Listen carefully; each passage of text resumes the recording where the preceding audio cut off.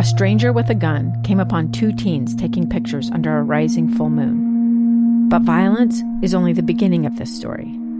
Sometimes I thought, there are no miracles. Yeah, there are, and this is a big one.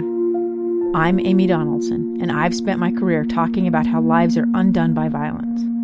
The Letter is a podcast about how lives are remade. Follow The Letter at theletterpodcast.com or wherever you get your podcasts.